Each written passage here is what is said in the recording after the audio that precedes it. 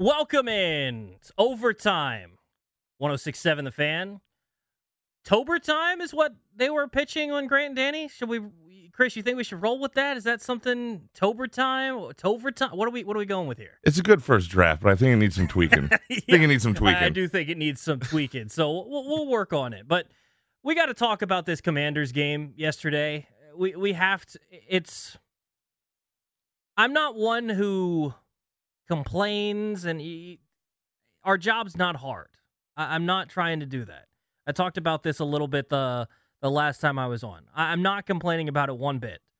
But it got to the point yesterday, and I don't know if I've ever had this in my entire life as just a football fan in general.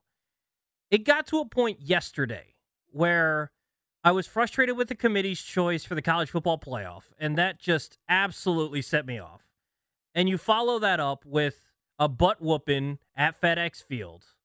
So it just wasn't good. It got to the point where during that first half of the Eagles and Niners game, I was like, do I even like football? I was like, do I even like this anymore? What am I doing with my life? I could be reading a book, which I've never read a book, but maybe I could take that up. I could be watching some show on Netflix. I don't know. I could be listening to someone across the country on the Odyssey app talk about a winning football team. I don't know. But instead, I'm sitting here watching this misery, and that's kind of where I've gotten with this season. That's kind of where I'm at. I'm just done with it. And it's sad that it's gotten to that point. I don't know if I've ever personally gotten to that point as a fan, but that's where I'm at right now. I'm just done. Just absolutely done with the season. And it's a weird spot because, like I said, a lot of firsts. I don't know that I've been in this spot in terms of just being done with the season like I am, but it's also weird because the reason I'm so done with this season, yes, it's the bad play on the field, no doubt about it, but I'm so excited about the offseason and next year. I could not be more excited about what's coming down the pike that I'm so done with watching a horrible product every Sunday. And I can't even imagine what it's like to be the people that every single Sunday you go out to FedEx Field. This is what you've seen so far this year at FedEx Field. A combined record of 1-5. The only win you've seen at FedEx Field this year was Week 1 against the Arizona Cardinals when it still felt like there was hope. Then Week 3, they come back home after winning in Denver. They're 2-0. 37-3 lost to Buffalo. Then Week 5, a short week, Thursday Night Football. You're facing arguably the worst team in the league. 40-20 lost to the Chicago Bears. Week 8, okay, this is a decent one.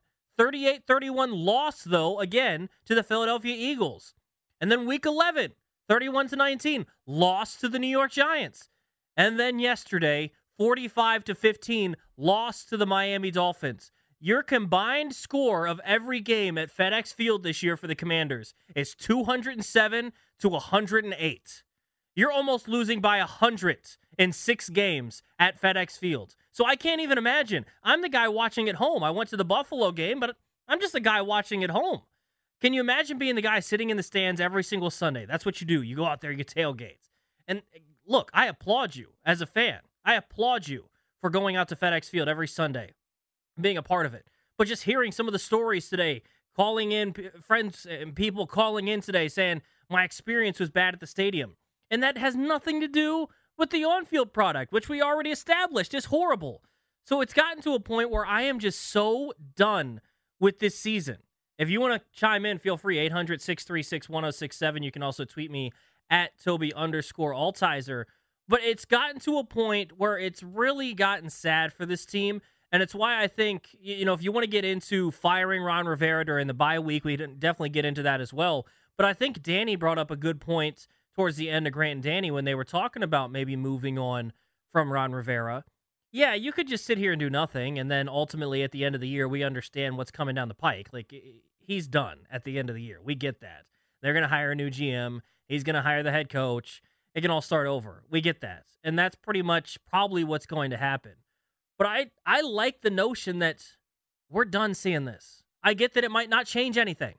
It might not change the results on the field. You know what? They might come back and lose even worse at home without Ron Rivera. It doesn't seem like it's possible, but it could happen. But it doesn't matter. You want to know why? because the guy that's in charge of this whole thing, we said, we've had enough. We're done with it. And it's a message to the fans. And it's also a message to the team. Guess what? You thought he was guaranteed the rest of the year. He wasn't. Guess what? You think, oh, I'll be here for the entirety of my contract. Guess what, bud? No, you're not. If you're not playing up to it, if you're not living up to it, adios. So I think you can really send a message if you were to move on. Again, I don't know that it's going to happen. I don't know that it's the right move, whatever.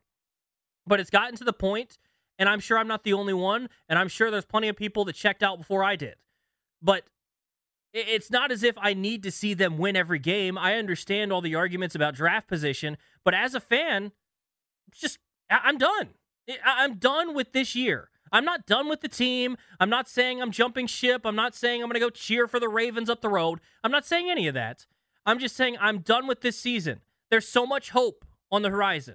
It's one of those things where, sometimes you have like a vacation planned, or when you're a kid, you're going somewhere, you can like look ahead and you're like, man, I got this, but you still got to finish school or something like that. That's kind of what it feels like, right? Where you're looking ahead and I'm like, man, this offseason, you hire the GM, they could have a top 5 pick, they're going to have an extra second rounder and a third rounder, $90 million in cap space. Man, that's going to be fun. We're just waiting for Santa. Exactly. And you look and you go down the road, you look at next year, you're like, they might have a new quarterback. Who knows who the new head coach is going to be? It might be all exciting. And you look even further down the road, you're like, man, maybe they can turn things around pretty quickly. You look at the Dolphins and how they've turned things around. So you're like, okay, maybe this can all turn around. And you get excited about it. But then you look at your current state, you're like, man, this is depressing. Man, this sucks. Because you're like excited about the team, and then you turn it on Sunday, and you're like, man, are any of these guys even going to be a part of the team next year? Because none of these guys are really making an impact. I had this conversation a couple of weeks ago. It was like, how many of these guys are cornerstone, got to be here next year guys? And at the beginning of the year, I don't know about you, Chris, I think you could have named a few, right? Deron Payne, you would have thought. Jonathan Allen, Terry McLaurin. Take your pick. You got any other, like Jahan Dotson even? Any other guys I'm missing here? Yeah, Dotson I probably would have. You got Allen. There's... Yeah. You at least had 4 or 5 guys. You're like, Sure. These guys are for sure the cornerstones. And now it's to the point where John Allen's on the Junkies today saying, man, I got to win. It might not be here. He's not saying that he's requesting a trade. I heard that too, yeah. But he's kind of opening up the doors like, you know what? I might end up moving on down the road. Yeah. Deron Payne. I haven't heard his name enough this year after getting a big contract. Honestly, how many guys would you stand on the table right now for and say, this guy needs to be a part of the team next year? For me, I'm doing Terry McLaurin. That's about it. And the only reason is because I've seen a big enough track record to believe that Terry's still a guy, and for whatever reason, he just doesn't fit with some Montez EB. Sweat level draft pick or something for him. He's gone too, whatever. And that's the thing. You can make the argument that if you get the right price for anybody, and that's a bad spot to be. But again, it's just a weird spot where you look down the road and you're like, man, there's hope. But you look at the current team, the current iteration, and it feels like there is none. It just zaps all that hope right back out of you. So I just want this season, honestly, to kind of finish off. And we can look ahead to when there's going to be hope. Because we're going to get into this a little bit later. Like, what are your off-season priorities? And rank them. Because honestly, if you went through all the positions, if you can name any position on a football team, that's probably a position of need. Just go through and name every single position on the football team. All 53 men? I mean, how many guys would you say are gotta keep guys, or I'm fine at that position group? There's not many. So it's gotten to the point with this season where so many people are just indifferent at the results. Yesterday, I'm sitting there watch Tyreek Hill run by Quan Martin with no safety help over the top. I should be incensed at this. That is stupidity from the coaching staff. Jack Del Rio's out of town. Ron, that's on you, dude. And what was I doing? Whatever. Doesn't matter. And you want to know what's bad? I'm not the only one in the fan base doing that. I know that's the case. And that's a bad spot to be when you're a franchise where people become indifferent. It's better that they're angry because it means they care. When people start turning into indifferent, that's when you start seeing ticket sales drop. That's when you start seeing people not show up to the stadium. That's when you start seeing sales on everything, including merch, drop because they don't care anymore. And that's where I think a lot of people have gotten. And guess what? A lot of that energy got brought back because Dan Snyder sold the freaking team. Let's go! And then this. This. And I'm not blaming the Harris ownership group. I'm not. I understand all this. And this is kind of what we basically signed up for, right? Harris took over the team a week before training camp. It's not like he can go out and bring in a new head coach. I get that there's not a whole lot that he could have done. But this is why I thought this year was so pivotal and important, is you got a lot of energy back from the fan base. And it might get zapped out again. Now, it might be something that it's, all right, you guys just have to understand, and you bring in a new GM, he drafts a new quarterback, maybe it is a Drake May or a local kid, Caleb Williams, and you bring some of that excitement back, and who knows, maybe 3 and 4 years down the road, this team is a playoff team. Awesome. But I'm telling you right now, on the roller coaster ride, I want to get off. I want to get off the roller coaster ride. I'm done with it. I can't wait for the off season. I cannot wait until we get to January and we watch playoff football and I get to enjoy just sitting there and watching other teams. I can't wait for that. But watching this team every Sunday has become a chore. It's become a chore. You can break down everything, but there's so much bad going on, it's almost hard to find the good. It's just become a horrible season for this team. I'm done with it. There's a lot of hope in the future. There really is. I'm really excited about what this team can be down the road. But what this season has become is an absolute joke. An absolute joke. And I just want it to be done. Let's take a break. When we come back, I do want to get to some of your phone calls. You can feel free to tweet at me at Tobi_Altizer. You want to call in 800-636-1067. We'll get to some of your phone calls next here on The Fan. Welcome back, 1067 The Fan. Tobi Altizer with you up until Caps hockey, till 8:45 right here on The Fan. 800-636-1067. Give us a call on the MGM National Harbor listener lines. You can also tweet me at Tobi_Altizer. We're going to get into the Sam Howell discussion because I feel like that's kind of inevitable when you start looking towards the future. I also want to talk about Eric Bieniemy. I might be out on him. We'll talk about that coming up in just a little bit as well. But let's get to some of your phone calls. Let's get out to Super Dave in Waldorf. First question, though, Dave. What makes you Super Dave? Man, because I'm super at everything I do. Tobi, what up, though? What's going on, man? Nothing much. Thanks for taking my call.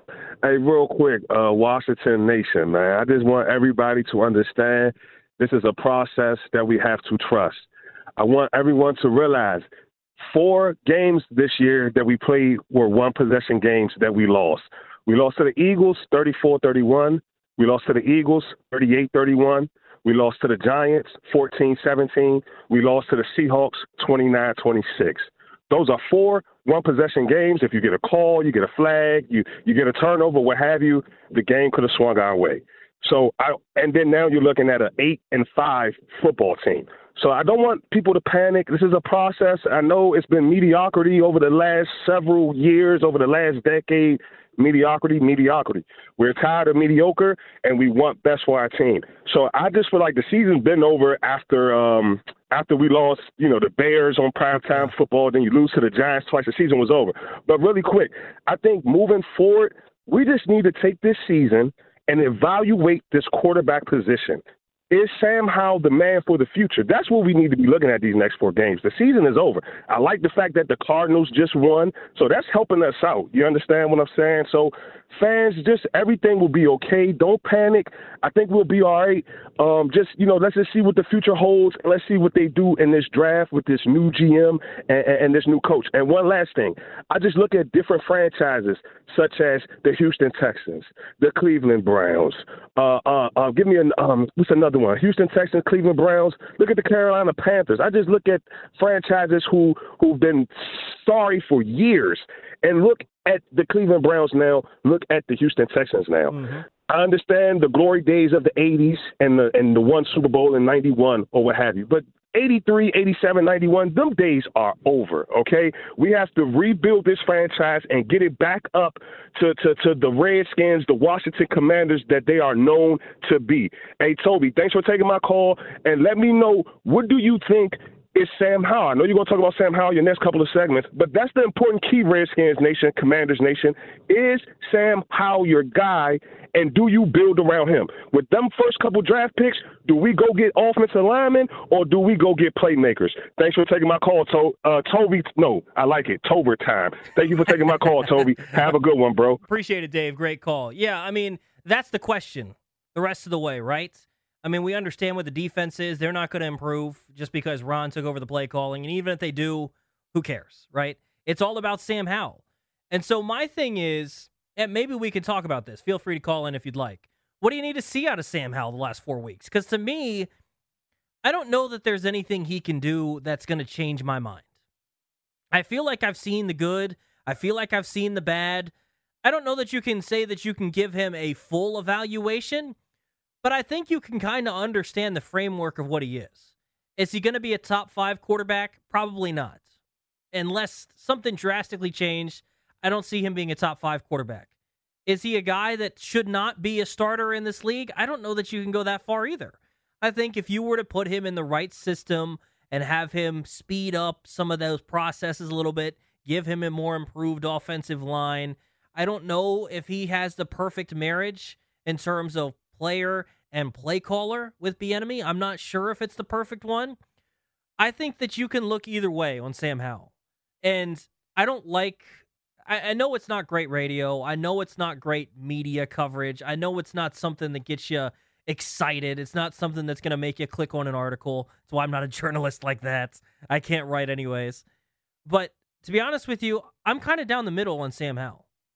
You know, if they were to decide that they need to move up and draft Caleb Williams or Drake May if the opportunity was presented them, I think I'd be totally fine with it because I don't think Sam Howell's shown you enough to feel like he has to be the guy.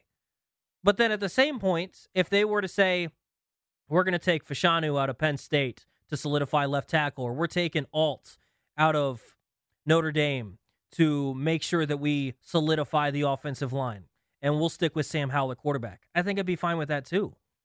I think that Sam Howell's at a point right now where it's an okay decision to roll with him at quarterback next year. It's also an okay decision to go out and draft a guy. And, you know, we can have that discussion more in the offseason of which guys would you take over Sam Howell? Because to me, there's 2 obvious ones. If you want to start making some debates about some other guys, maybe you can get into that at a later date. Caleb Williams, Drake May, those 2 guys for sure I'll take. The rest, I'm fine with sticking with Sam Howell because I think he's shown you enough. I mean, even yesterday, I didn't think he had a good game, but the rushing touchdowns were great. And there were some plays where he'd get outside the pocket, and you can tell he's starting to grow in that aspect. So I think you can see growth from Sam Howell, but at the same point, is the deficiency of the sacks and not getting the ball out, and now the interceptions being as high as they are. Is that something? That wasn't just an interception. That was a bad pick six. Yeah. Is that something that's going to really make it so that you say that can't be the guy? And that's why I think it's nice for us because we can have these debates. We can talk about all these things. But the reality is, because we watch this team every single Sunday, because you kind of know the backstories, you follow the social media, you read all the articles, you read all the little clippings about these various guys, you get an attachment to them, right? That's going to be the nice part when all this stuff happens at the end of the season and Josh Harris brings in a new general manager. He's going to come in with a fresh slate, and he's going to say, this is how I evaluate them. He's going to come in with the book that, you know, if you hire the Eagles guy, he's going to come in with the book that the Eagles had and said, this was our opinion of Sam Howell. I don't think he's the guy. All right, then. Let him make the decision. I think that's what's going to be nice to see. It's maybe going to be eye-opening for some guys on how they view them, but I think that's going to be the way it gets approached in the offseason. A general manager is going to come in, and he's going to have the ability to say, I don't want this guy. This guy has to stay. Sam Howell's the guy. Sam Howell's not the guy. So I think for us, it's just about seeing more of Sam Howell. But to me, I don't know that there's something in the last 4 games coming out of the bye that's going to drastically change my opinion. Now, if he comes out and throws for 400 yards the next 4 games, fine. Then maybe it's like, oh, he's got to be the guy.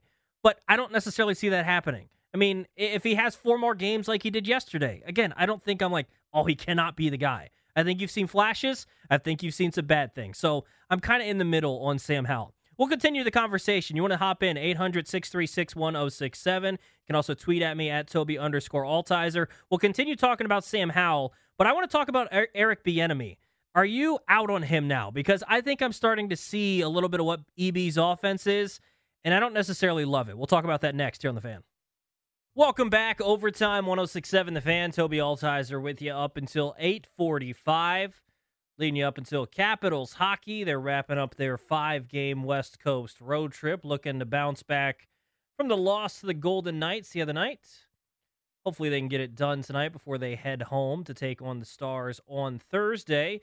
But we're talking about the Commanders. Feel free to hop in if you'd like. 800-636-1067 on the MGM National Harbor listener lines. You can also tweet at me at Tobi_Altizer. So a couple of things, they kind of go hand in hand. What are your thoughts on Sam Howell, and what do you need to see the last 4 games, or does what he does the last 4 games really change your opinion of whether he should be the guy next year or not? And I kind of think that's the real discussion to have. You can talk about long-term. It's really, is he the guy next year or not? That's kind of where I'm at. So is he the guy still next year? Do you want to draft a quarterback? We can have that discussion. Feel free to call in about that. But I do want to talk about Eric Bieniemy as well. And we're starting to kind of get a full season's look at Eric Bieniemy's own offense. Not Reed with Bieniemy, but Bieniemy all by himself, kind of calling the plays, making all the decisions, essentially. This is his offense now. And I don't know that I love it, but we'll get into that in just a second. But first, let's get out to Robert, who is in Dallas. Robert, what's going on, man? Man, first-time caller, brother. Love the show. Thank you for taking Appreciate it. Hey, the caller that called in before about us being patient, one of the best calls I've heard. Very insightful, very intelligent. Let me say this. I think the last thing we need to do is worry about Sam Howell. Jimmy Johnson, Bill Parcells, Joe Gibbs, but I'm going to stick with Jimmy. Jimmy said when he was building that Dallas team, we need to build a team to beat Philadelphia. So I think we need to look at our competition. Besides Jalen Hurts and Brock Purdy, who does not get enough credit, there are no quarterbacks in the NFC that have a stranglehold on this conference. So we're good right there. We need to focus on building around this kid. An offensive line, hopefully we can do that in free agency, but most importantly, we need to find us an alpha, especially at the wide receiver position. I've been out on Terry McLaurin for a very long time, and speaking of Eric Bieniemy, listen, as a brother, I was pulling for him. I just got to keep it real. I want to see this guy get a head coaching job, but not here. I have been very unimpressed. If you look at Scott Turner, we had 18 points a game, then 19 points a game, and I believe right now we're right at 19 points a game. This is inexcusable.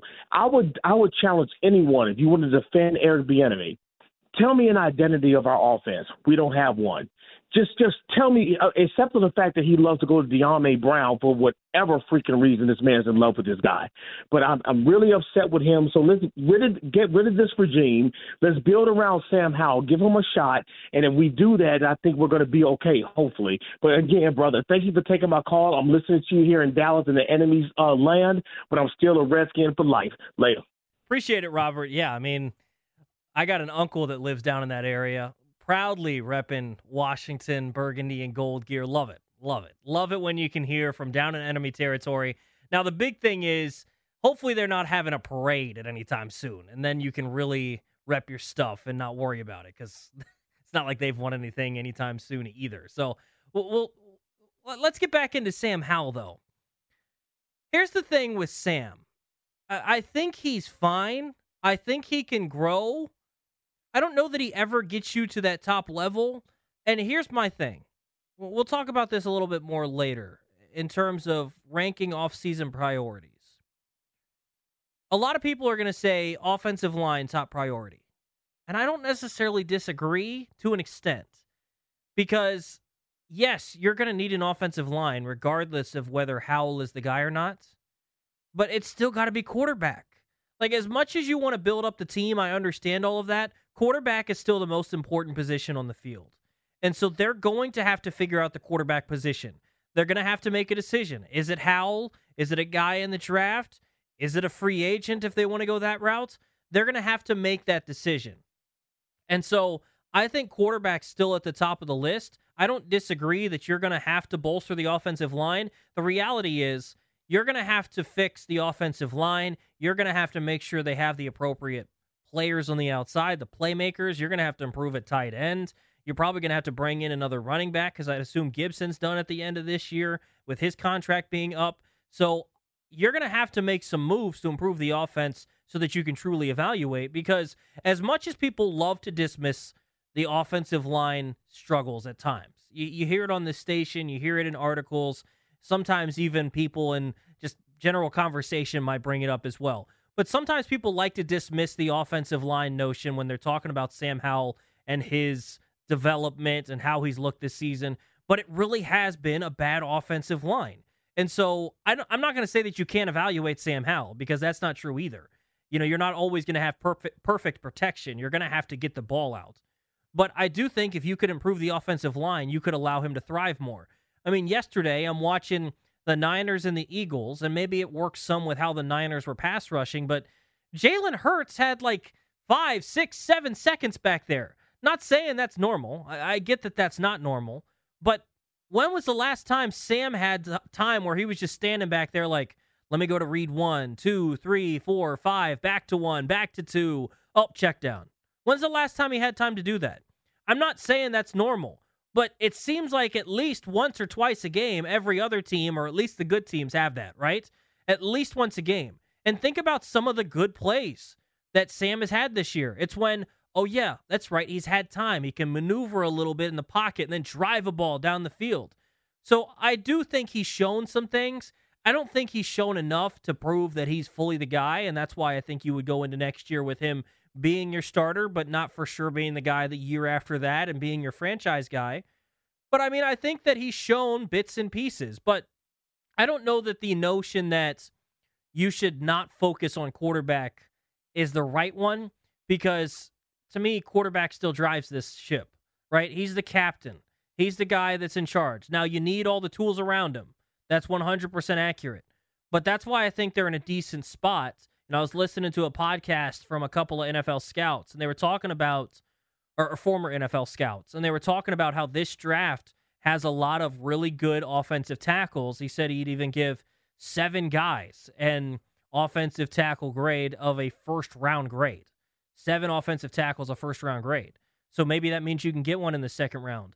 So I think they're going to be in a fine spot where, realistically, right now, they're drafting 4th overall. Yeah, they'd probably have to move something to try to get up to 1 or 2 if they want to take Williams or May. But it's not like they're drafting 10th, and they're going to have to mortgage their entire future to move up a couple of spots. Yeah, it might cost you a 1 in the future, but it's not 3 1s. It's not 4 1s, right? So I think they're going to be in a fine spot. But I do think that quarterback still has to be at the top of the list in terms of priorities. But I do want to get into Eric Bieniemy. Because to me, when you look at Bieniemy, the most troubling part for this for me was the assumption I made that when he came in here, it wasn't going to be a cookie-cutter offense of Andy Reid's. It was going to be adapted to what Washington's personnel was. I don't think I was wrong in assuming that either, right? We've seen Kansas City adapt throughout the years. Think about what they were with Tyreek Hill, and then they won a Super Bowl without Tyreek Hill. And it wasn't the same offense. They had to change things around. They had to move some things around. They were more... Look at this year even. Last night's game. They didn't win, but they had to run the ball a little bit more. So you see the evolution of offenses, and it kind of fits to their skill players, right? I think that's how you can tell the difference between a good coach and a great coach, or even a bad coach, is can the coach adapt to what he has? You know, in college, it's different because you can recruit perfectly to your system, right? You know, certain teams just run this same thing year after year after year. I mean, think about in basketball. For years with Boeheim, you knew that you needed to get long wings. Why? Because you were going to play the 2-3 zone, right? You can recruit to that. But when you get to the pros, you can do that to an extent, but sometimes you just got to get talent on the field somehow, some way. And it might not be a perfect fit. And that's where I think you can see the difference between a good coach and a great coach, and why Belichick for years was one of the best coaches, if not the best coach of all time, was because what he did was he found what the strengths of the players were, and he built it around that. And yes, it needed to work against how the team he was playing, right, and the way that he could work around that. But he didn't put guys in inopportune spots, and he featured the guys that he needed to feature. The problem is when Eric Bieniemy came into this offense and you looked at a depth chart, just think about how you would have made this offense. If I gave you a piece of paper with all these guys, and you see you got Brian Robinson as RB1, you got Antonio Gibson as RB2, you got a pretty porous offensive line, you've got a tight end 1 of Logan Thomas, you've got Terry McLaurin, Jahan Dotson, Curtis Samuel. They've passed the ball a lot. So I think generally you would think it's going to be a pass-first offense when you listen to that personnel. But it's also not getting the ball to Terry McLaurin enough. And I think that's something that's really held this offense back. You've got to feature your best players. Brian Robinson has had a good year this year. But how many other guys this year have you felt have overachieved or gone above their expectations or even reached their expectations? How many? I think B-Rob. I think it's those like third and fourth receivers. Curtis They're Samuel? the ones getting all the balls instead of, the 1 and 2. Yeah, Curtis Samuel.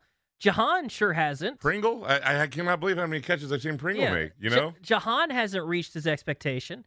Terry hasn't reached his expectation. So I think the issue has become maybe he molded it wrong or maybe it just doesn't fit. Maybe the system is wrong.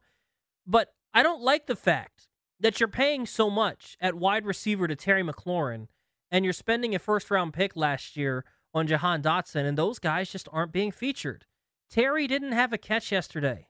That's unacceptable. Absolutely unacceptable. And I just don't... It's gotten so bad in D.C., and this is how you know it's gotten bad. There were 2 guys, you could tell. If things turned and they started criticizing 2 guys, then it's gotten to the absolute worst and kind of goes back to what I talked to open up the show. John Allen was one, and I think we've seen a turn on John Allen, but the absolute last guy I expected to see this fan base, and not even just a small minority, like there's a bunch of people turning on this guy. Terry McLaurin, of all people. You see people saying, oh, 17's not even that good. What happened? Like, I get that he has not put up the numbers, but part of me thinks it's just got to be the offense because this guy has done it year after year after year after year with different quarterbacks who all suck.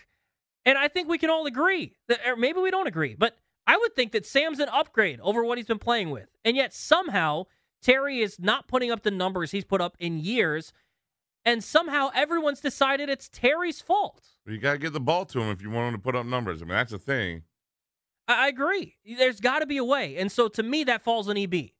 I don't know if it's because Terry's just running deeper routes. I don't know if it's because he's I don't know if it's the distraction. He's running the clear out so that the 8-yard in is wide open to De'Ami Brown. I don't know. I can't diagnose it all. But to me, if you would have handed me a sheet of paper with all of these playmakers, I would have said, you know what?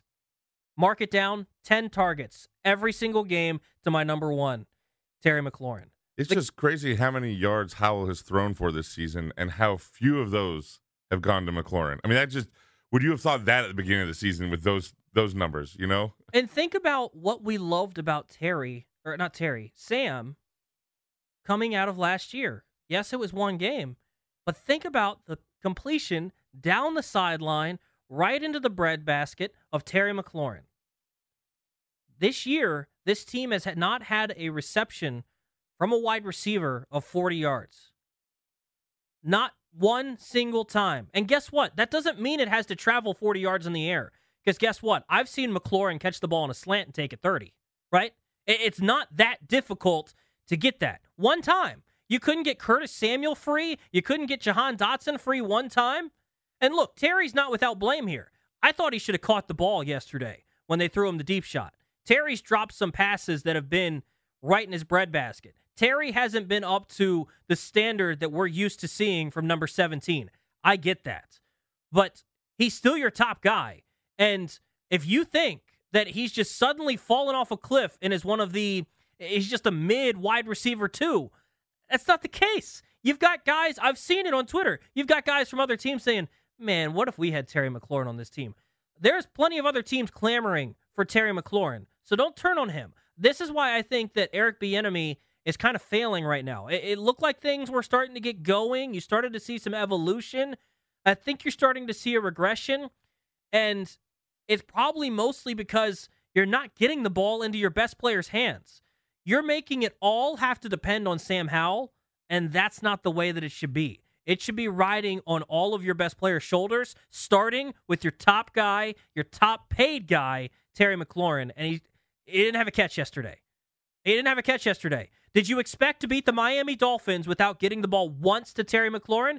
Do you expect to beat anybody without getting the ball once to Terry McLaurin? And this isn't just a Terry thing either. Like I said, did Jahan Dotson just forget how to run routes? Is he suddenly the worst receiver on this football team? Because it's at times it feels like it, right? I don't know where he went. Where's number one? I feel like sometimes I need to show up to Ashburn wearing my Jahan Dotson jersey to remind them that he's still on the football team.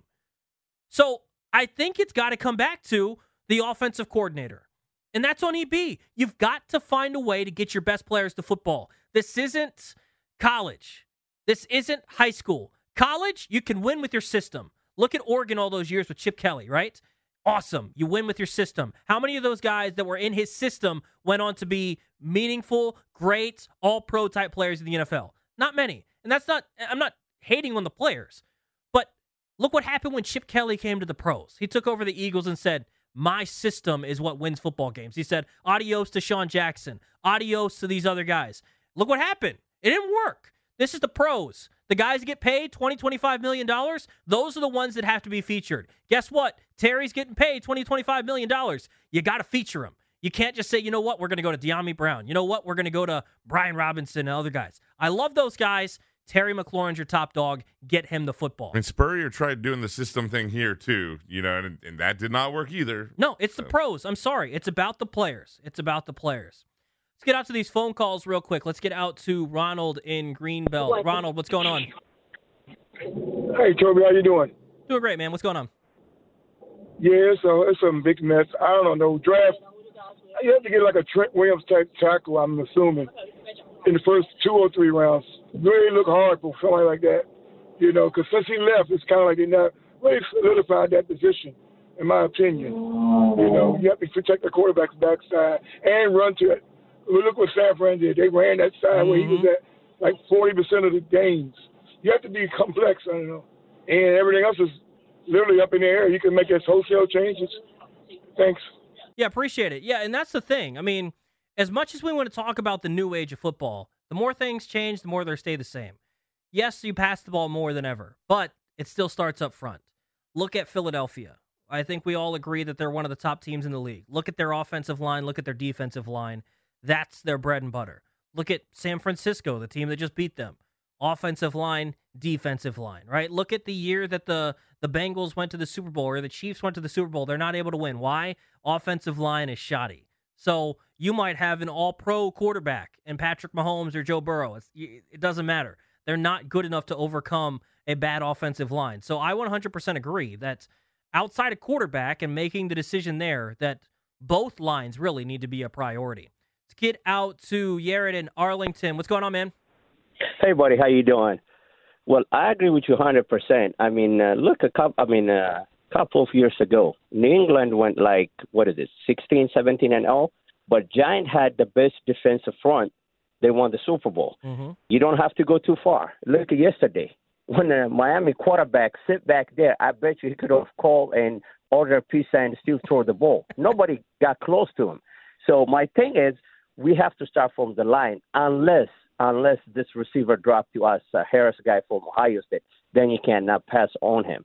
As far as the coaching concerned, Beamish always said when you're a coach, you have to work to the talent of your team. Mm-hmm. But in EB case, I think he's stubborn enough, like my system work. I know he's looking for a head coach, so he got to show something. When you play in Dallas in the big stage on Thanksgiving, you have 3rd and 1 and 4th and 1. If you cannot get a first down, I'm sorry. I don't think you deserve to be a head coach. I appreciate it. Appreciate it, man. Yeah, I mean, the thing is, I don't even know that coordinators that struggle with those sorts of things are necessarily being stubborn as much as maybe they just are limited in their abilities. I mean, the same way that a player can be limited on his abilities, a coach can be limited, right? Not saying that he's dumb or anything, but he's obviously a professional coach. I'm just saying maybe he doesn't have the special kinds of minds like you're seeing with the McDaniel and those. And that's why I think when you find that perfect marriage of a player working perfectly in a system with the play caller, you get something like you see in San Francisco and Miami. But you also have to make sure that you either find the right guys to fit or adapt your system. That's why I think it's so impressive when you see coaches that are able to say, let's change these things. I understand that John Harbaugh is not necessarily the one that's calling the plays in Baltimore, but I think the perfect example of this is when they went from Flacco to Lamar Jackson midseason. They didn't try to put Lamar Jackson into Joe Flacco's offense. They said, no, we're scrapping all of Flacco's stuff and turning this over to Lamar Jackson and turning it into Lamar Jackson's system.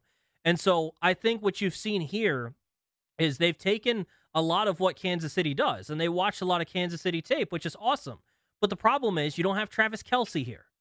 So you can't just say we're going to feature the tight end in this way. But in some ways, you look at what they had last year, you would think that you'd take Terry McLaurin over this current iteration of Juju Smith-Schuster. You would take Jahan Dotson over whoever their second wide receiver was last year. And yet they're not featuring them. Why? Because Kansas City didn't feature them last year. So you've got to find a way to adapt your things to your players. I think that's 100% right. And I think, again, that's what separates the good coaches from the great coaches, or the average to bad coaches from the good coaches. Can you adapt to what your players have at the professional level? And I don't know if we've seen that from Eric Bieniemy, because if we were seeing it, Terry McLaurin would be having 10 targets a game, and he'd be approaching that 1,000-yard mark. I think the big issue with it, though, with what you're saying, is you have to be able to assess talent on your team very well to do that, and they may not be able to do that on our team. And that might be part of the problem. Case, but as much as you need to be able to assess talent, you can also go back and look at the stats, right? I might not be the best talent evaluator. Like, if you sent me out to a high school right now and said, can you tell me if this guy's a D1 talent or not? I might not be able to tell you. But if you look at the analytics of football. Yeah. But I can go back and look and see that Terry's put up 1,000-yard season after 1,000-yard season. And it's something where maybe you want to send him down the field. I think Terry can be a really good deep threat. We've seen it time after time. I was in Indianapolis last year, got to see him rip the ball away from Stephon Gilmore. That was awesome. But Terry can run a slant. How many times have you seen Terry run a slant this year? I've seen him catch a couple to pick up some first downs late in games. Why isn't he running one in the first half? Why isn't he running one just to get the ball in his hands? Yesterday, why isn't he running one just so he can touch the ball? I don't know, man. And this is kind of why I'm a little bit, I don't know. I like Eric Bieniemy. I think he's a good coach. And I don't doubt that if you put the right system and everything with him, that I'm sure he could make things work. But I'm not sure Sam's the right quarterback for his system. And I don't know that he's adapted to the guys that are here. So I would not be surprised at all if you brought in a new offensive mind and next year Terry McLaurin's right back to being the Terry that you know and love. Take a break. When we come back, we'll continue talking about this. Also want to talk about offseason priorities. How would you rank them? I think you could look at every position on this roster and say it probably needs to be upgraded. But how would you order the priorities of that this offseason? We'll talk about it next here on The Fan.